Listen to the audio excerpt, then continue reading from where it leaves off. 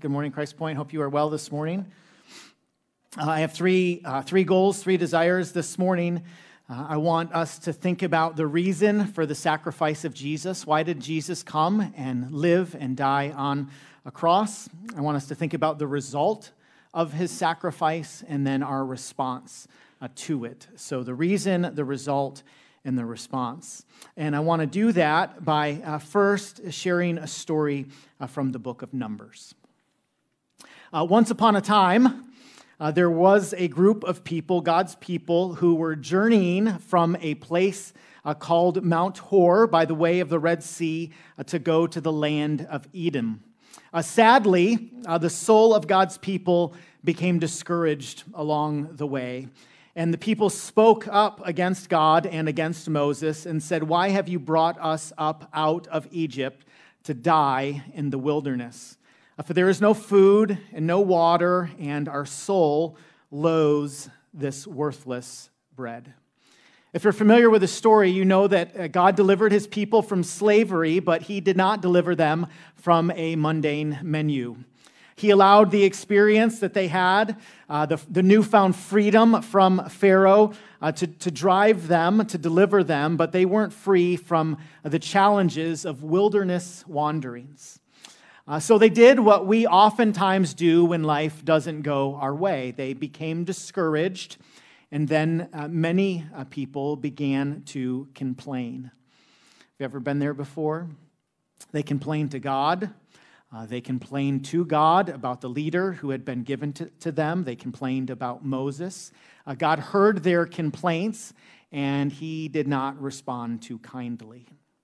Numbers chapter 21, verse 6 reads, "So God sent fiery serpents among the people, and they bit the people, and many of the people of Israel died."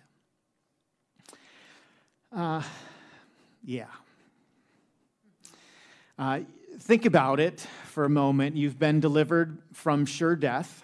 You've been released from the unrighteous rule of a dictator, of an ungodly leader.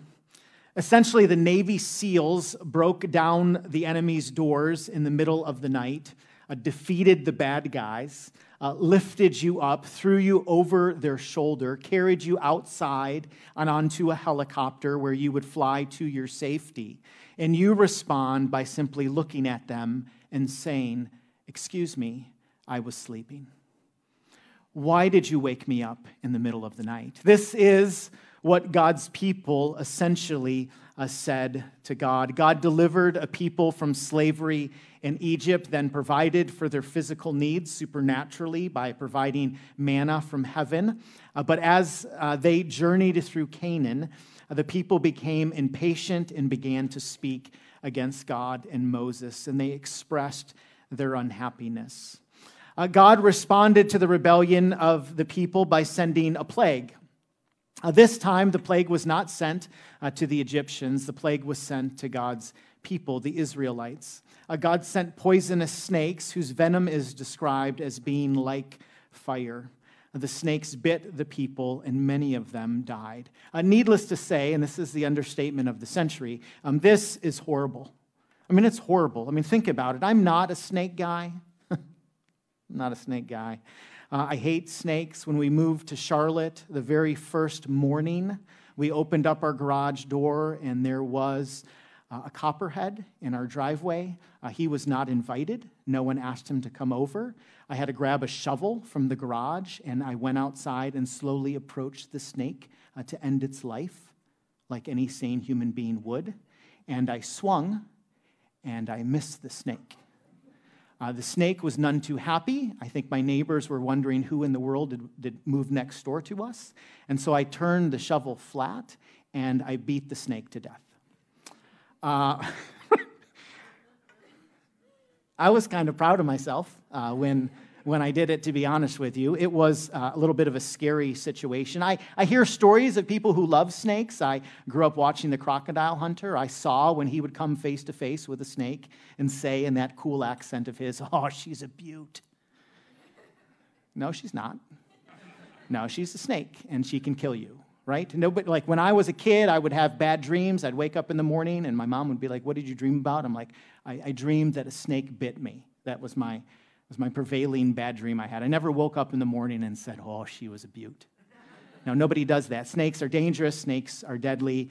These snakes were deadly. When we read the story, we're tempted to think, well, that was maybe a bit extreme. Maybe. You can kind of read the story and you think to yourself, God's people are wandering. Yes, it was kind of their fault that they ended up there, but I'm sure life on the road wasn't easy. They weren't staying at the Westin. They didn't have fluffy towels or heavenly beds.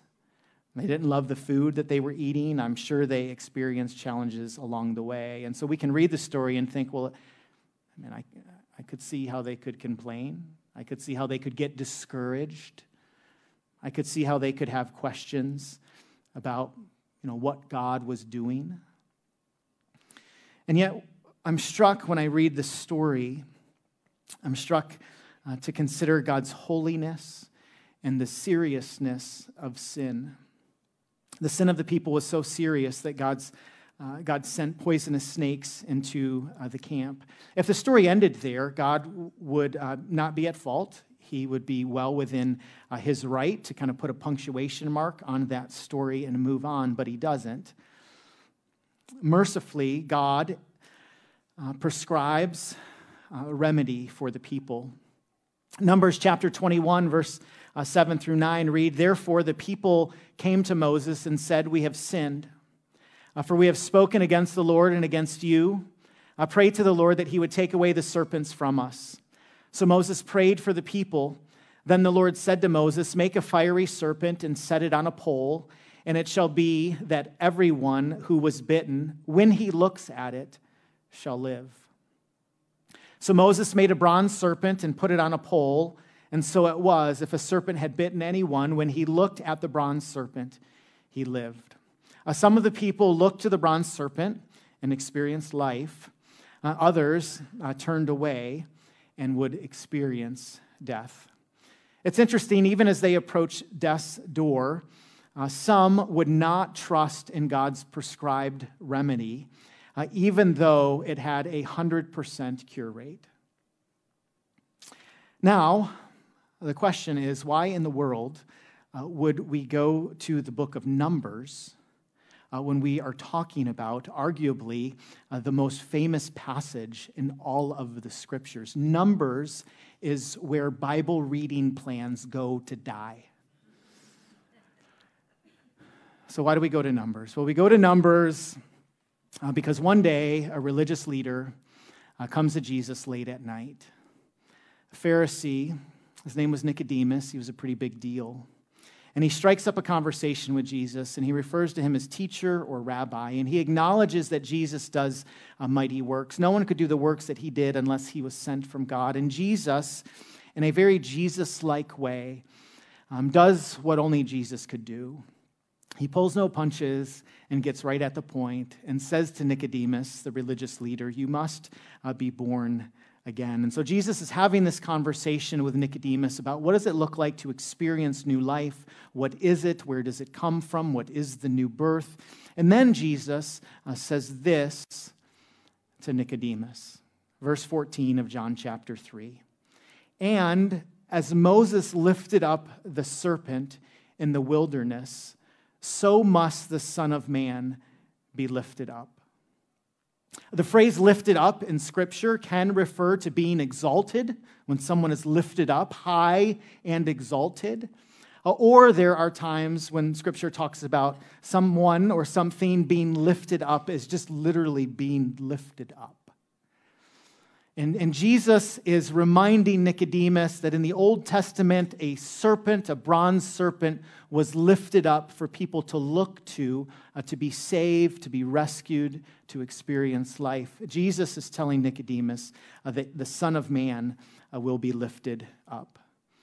He is reminding Nicodemus, he is reminding us that humanity suffers from a deadly disease called sin sickness. But praise God, life is available.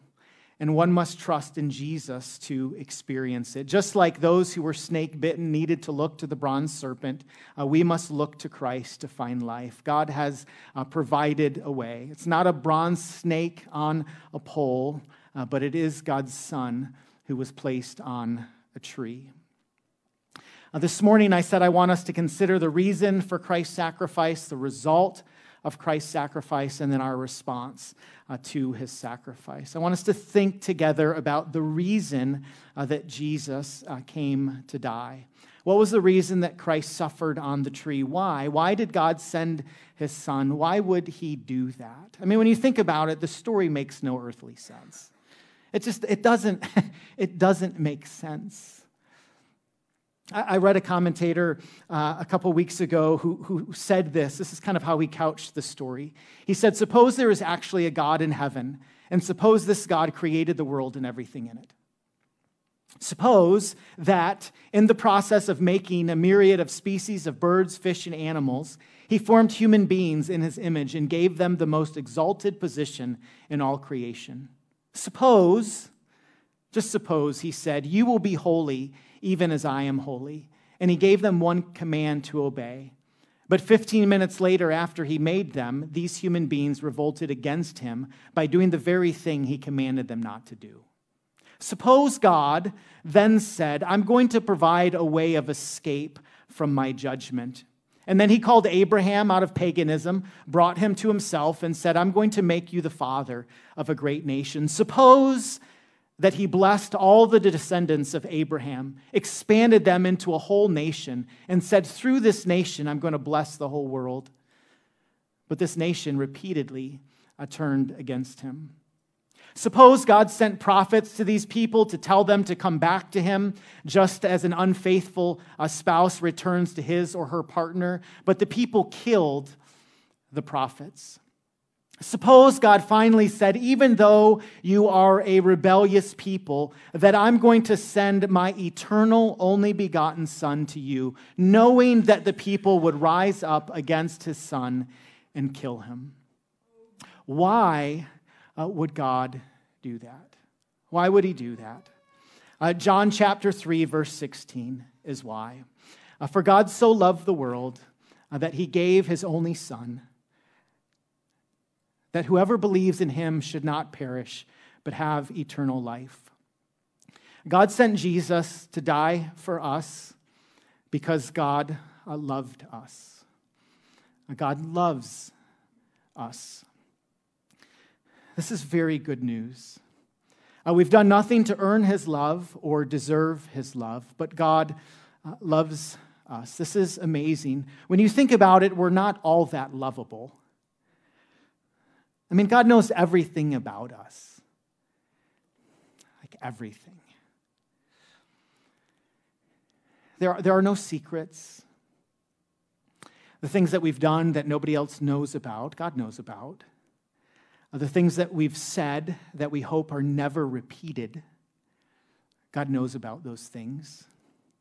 The very things that we think about or have thought about that stay seemingly safe in our memory bank. All of those, God knows. They are laid bare before an all-knowing God. God knows everything about us. And God loves us. In Christ, we are fully known and we are fully loved. This is not like self-help talk. This isn't like daily affirmations by Tony Robbins. This is gospel truth. God knows us. He knows you better than you know you. And in Christ, he loves you. At your very best,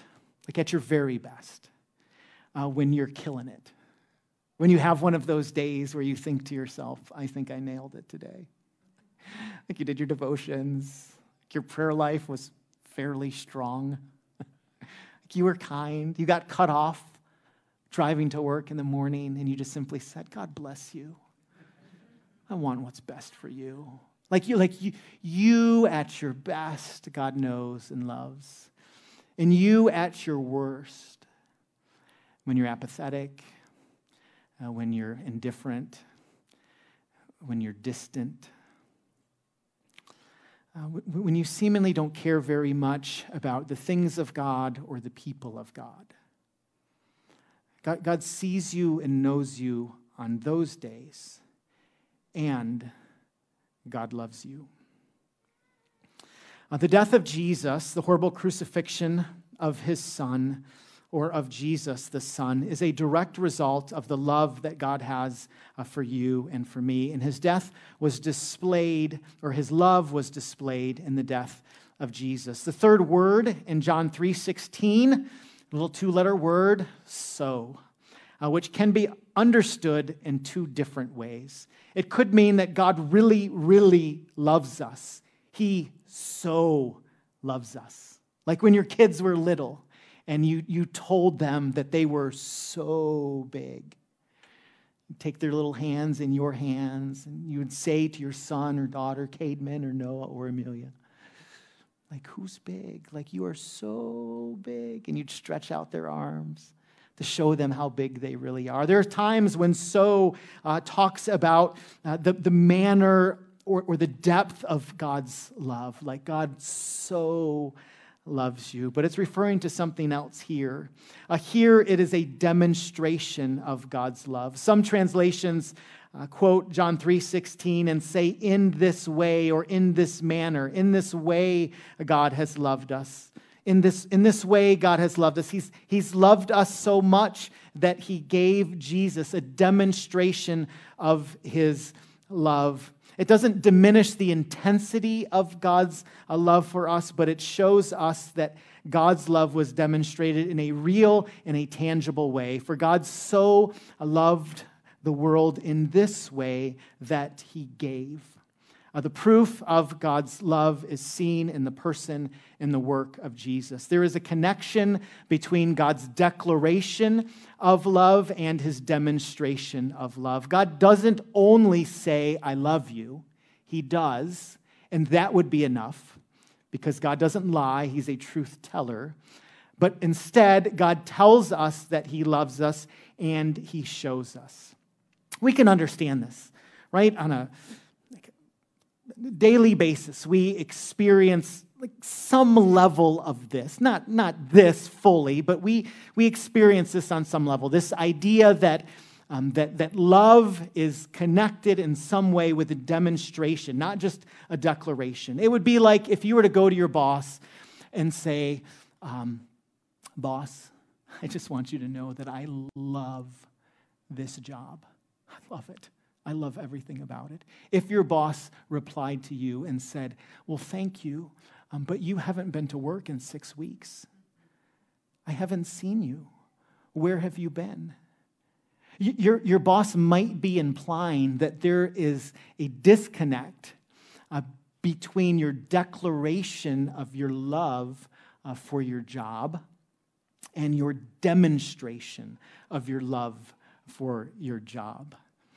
In relationships, if you say to your spouse, I love you, but you are standoffish, you are unaffectionate, and you are consistently selfish, he or she might get to the point when you say, I love you, where he or she would reply to you ever so kindly, save your words. I don't want you just to say it. I want you to demonstrate it. God in Christ demonstrated his love for us. How did he do that? He gave his Son. When you are in doubt of God's deep love for you, remember that at your very worst, God gave to you his very best. He gave his one and only Son. He gave his most valuable to those who are least deserving. This kind of love is not natural. It's not when you think about it. I mean, we talk about loving in this way, but seldom do we love in this way. Oftentimes, our love is conditional. It is a meet you halfway kind of love. You show me love, and I'll show you love. You scratch my back, and I'll scratch yours.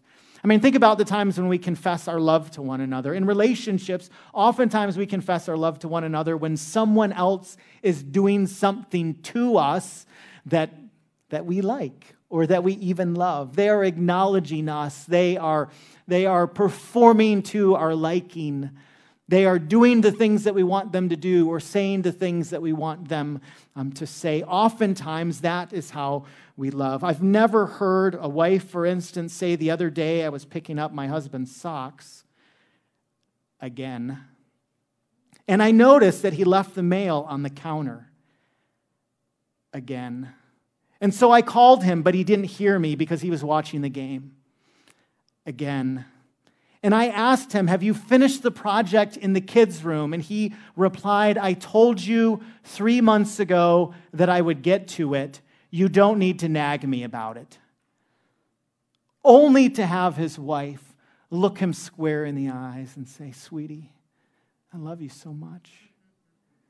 Nobody does that.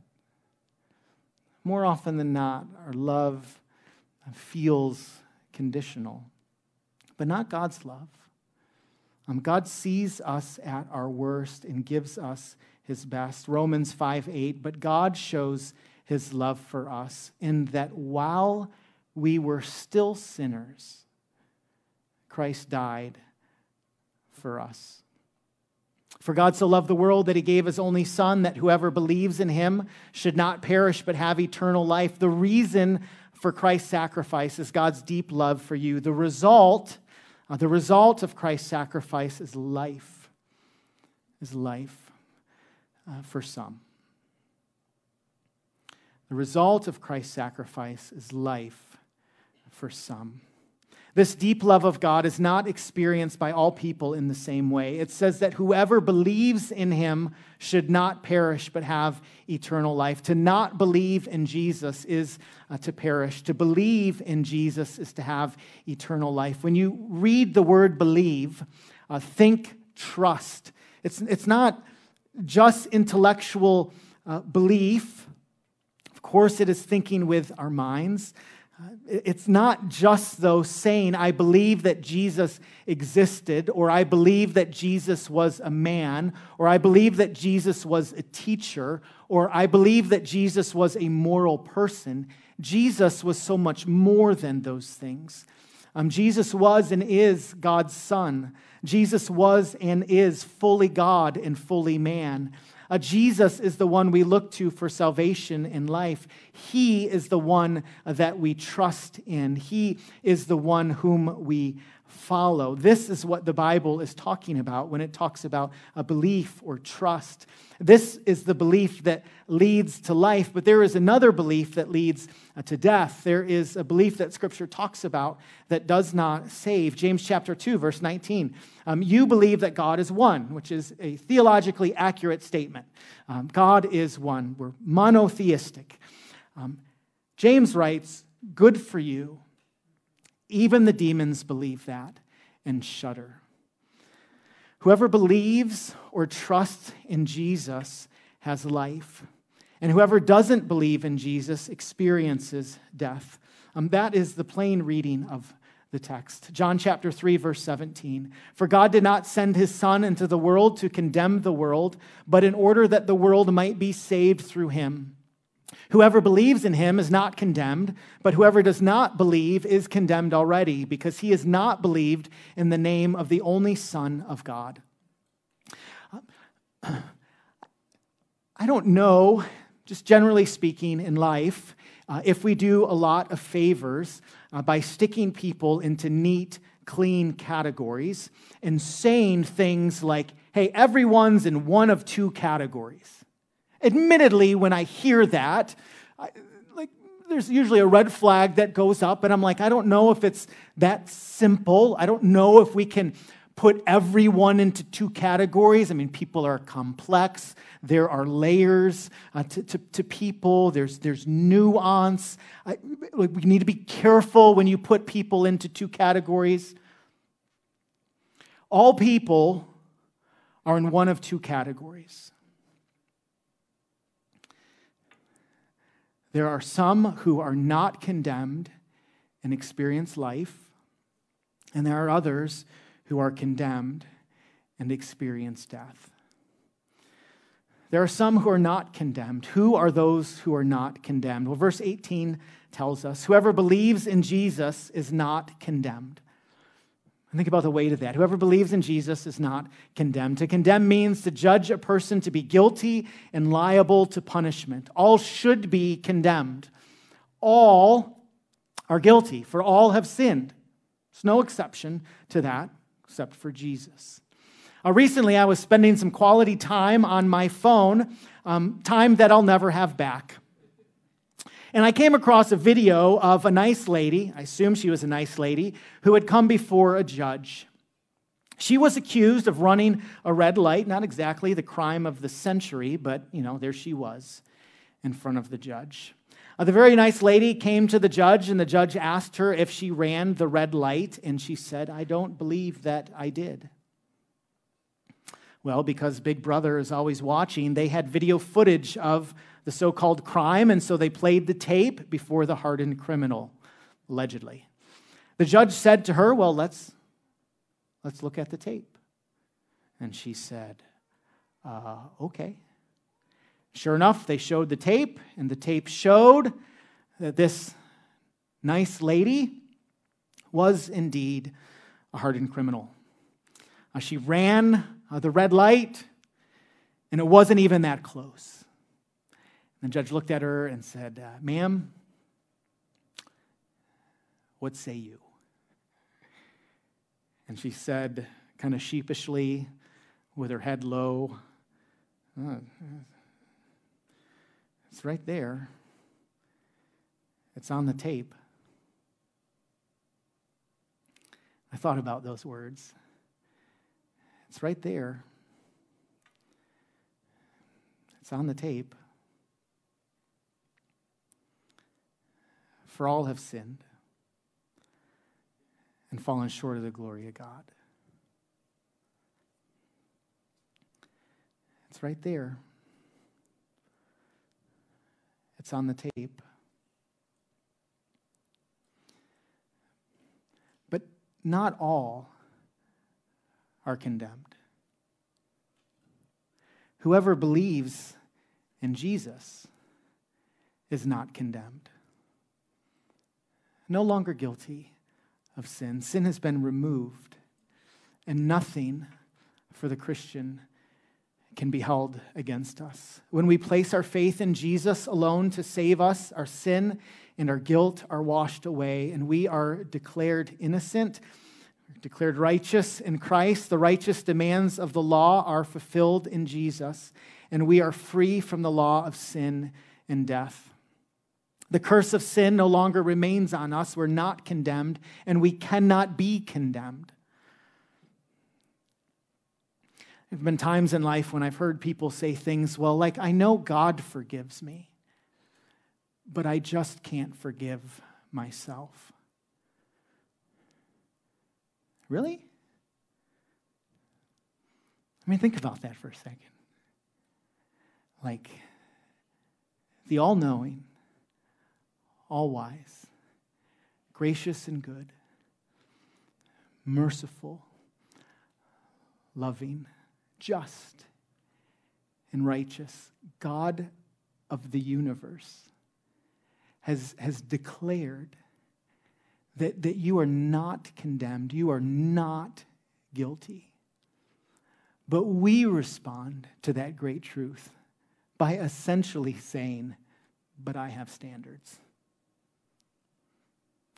God may forgive me, but I just can't forgive myself." That is not what Scripture teaches. Scripture teaches, according to the Apostle Paul, that there is therefore now no condemnation for those who are in Christ Jesus. In John 3:18, the phrase "is not condemned" is in the present tense, which means our condemnation has already been removed. It's not just something that we look forward to at death and wait for the judge to kind of tell us what he has seen fit or what he determines. This is for us to enjoy here and now. There is no longer any condemnation for those who are in Christ Jesus. When sin confronts you like footage before the judge, it's easy for the Christian to feel the weight of sin and guilt and condemn himself or herself. When we do so, we forget the power of the cross.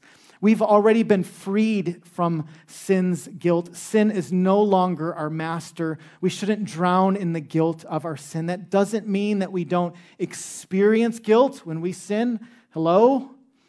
And have you ever done or thought or said something that you know is contrary to God's law and the Spirit of the living God has convicted you and you've thought, ugh? That is evidence that you are God's son or daughter.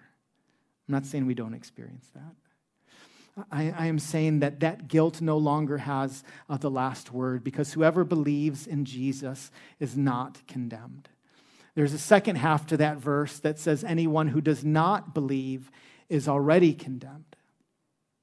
So for those who do not trust in Jesus, someday you will stand before holy God and you will experience, according to Scripture, judgment, terrifying judgment.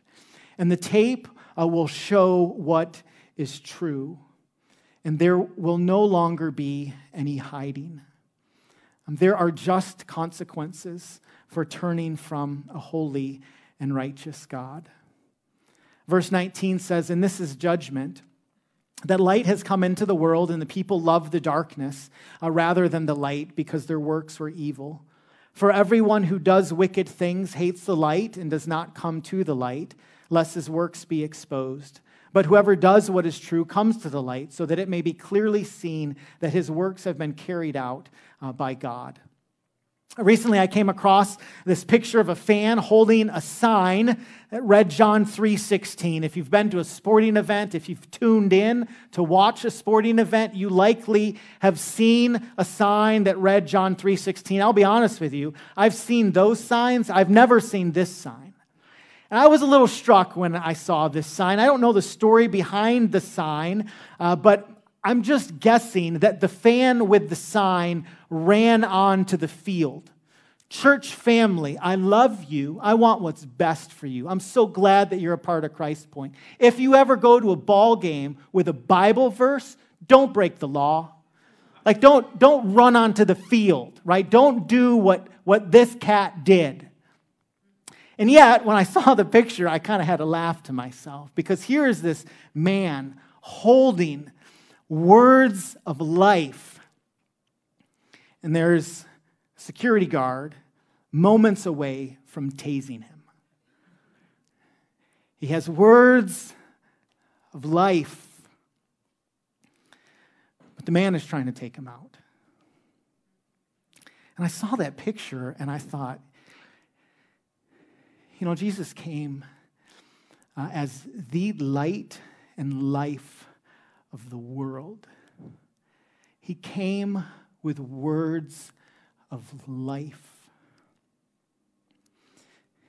And mankind loved the darkness rather than the light. Jesus, the true light, has come. He has pierced the darkness. Jesus came on a rescue mission. He came to seek and to save the lost. He came to seek and save people just like you and just like me. So what is our response? How do we respond to this good news? This conversation that Jesus had with Nicodemus that night was a game changer. Jesus taught the religious and moral man that good works won't get you right with God. You can't earn God's favor. It doesn't matter how good you've seemingly been. Religion or morality will not and cannot save you. And it doesn't matter how bad you've been. There is nothing that you could ever do to disqualify yourself from the grace and the mercy of God. No one has ever been too rebellious that they can't run to God and experience His forgiveness. But there is one way to God. You must be born again. In other words, you must look to Jesus and trust in Jesus and believe in Jesus and take him at his word. And his word tells us, for God so loved the world that he gave his only Son, that whoever believes in him should not perish, but have eternal life. May you believe in Jesus and experience the life that is yours. Would you pray with me? Father God, we thank you so much for the work of Jesus. Lord, thank you that he came to offer life. Lord, thank you that because of his finished work on the cross and the fact that Jesus defeated the grave, that he came back to life, he rose. Because of his finished work, we have the opportunity to experience life in him. God, thank you so much for the demonstration of your deep love for us. We are humbled and we are grateful. God, we love you. We thank you so much that you loved us first. We pray these things in Jesus' name and by your Spirit. Amen.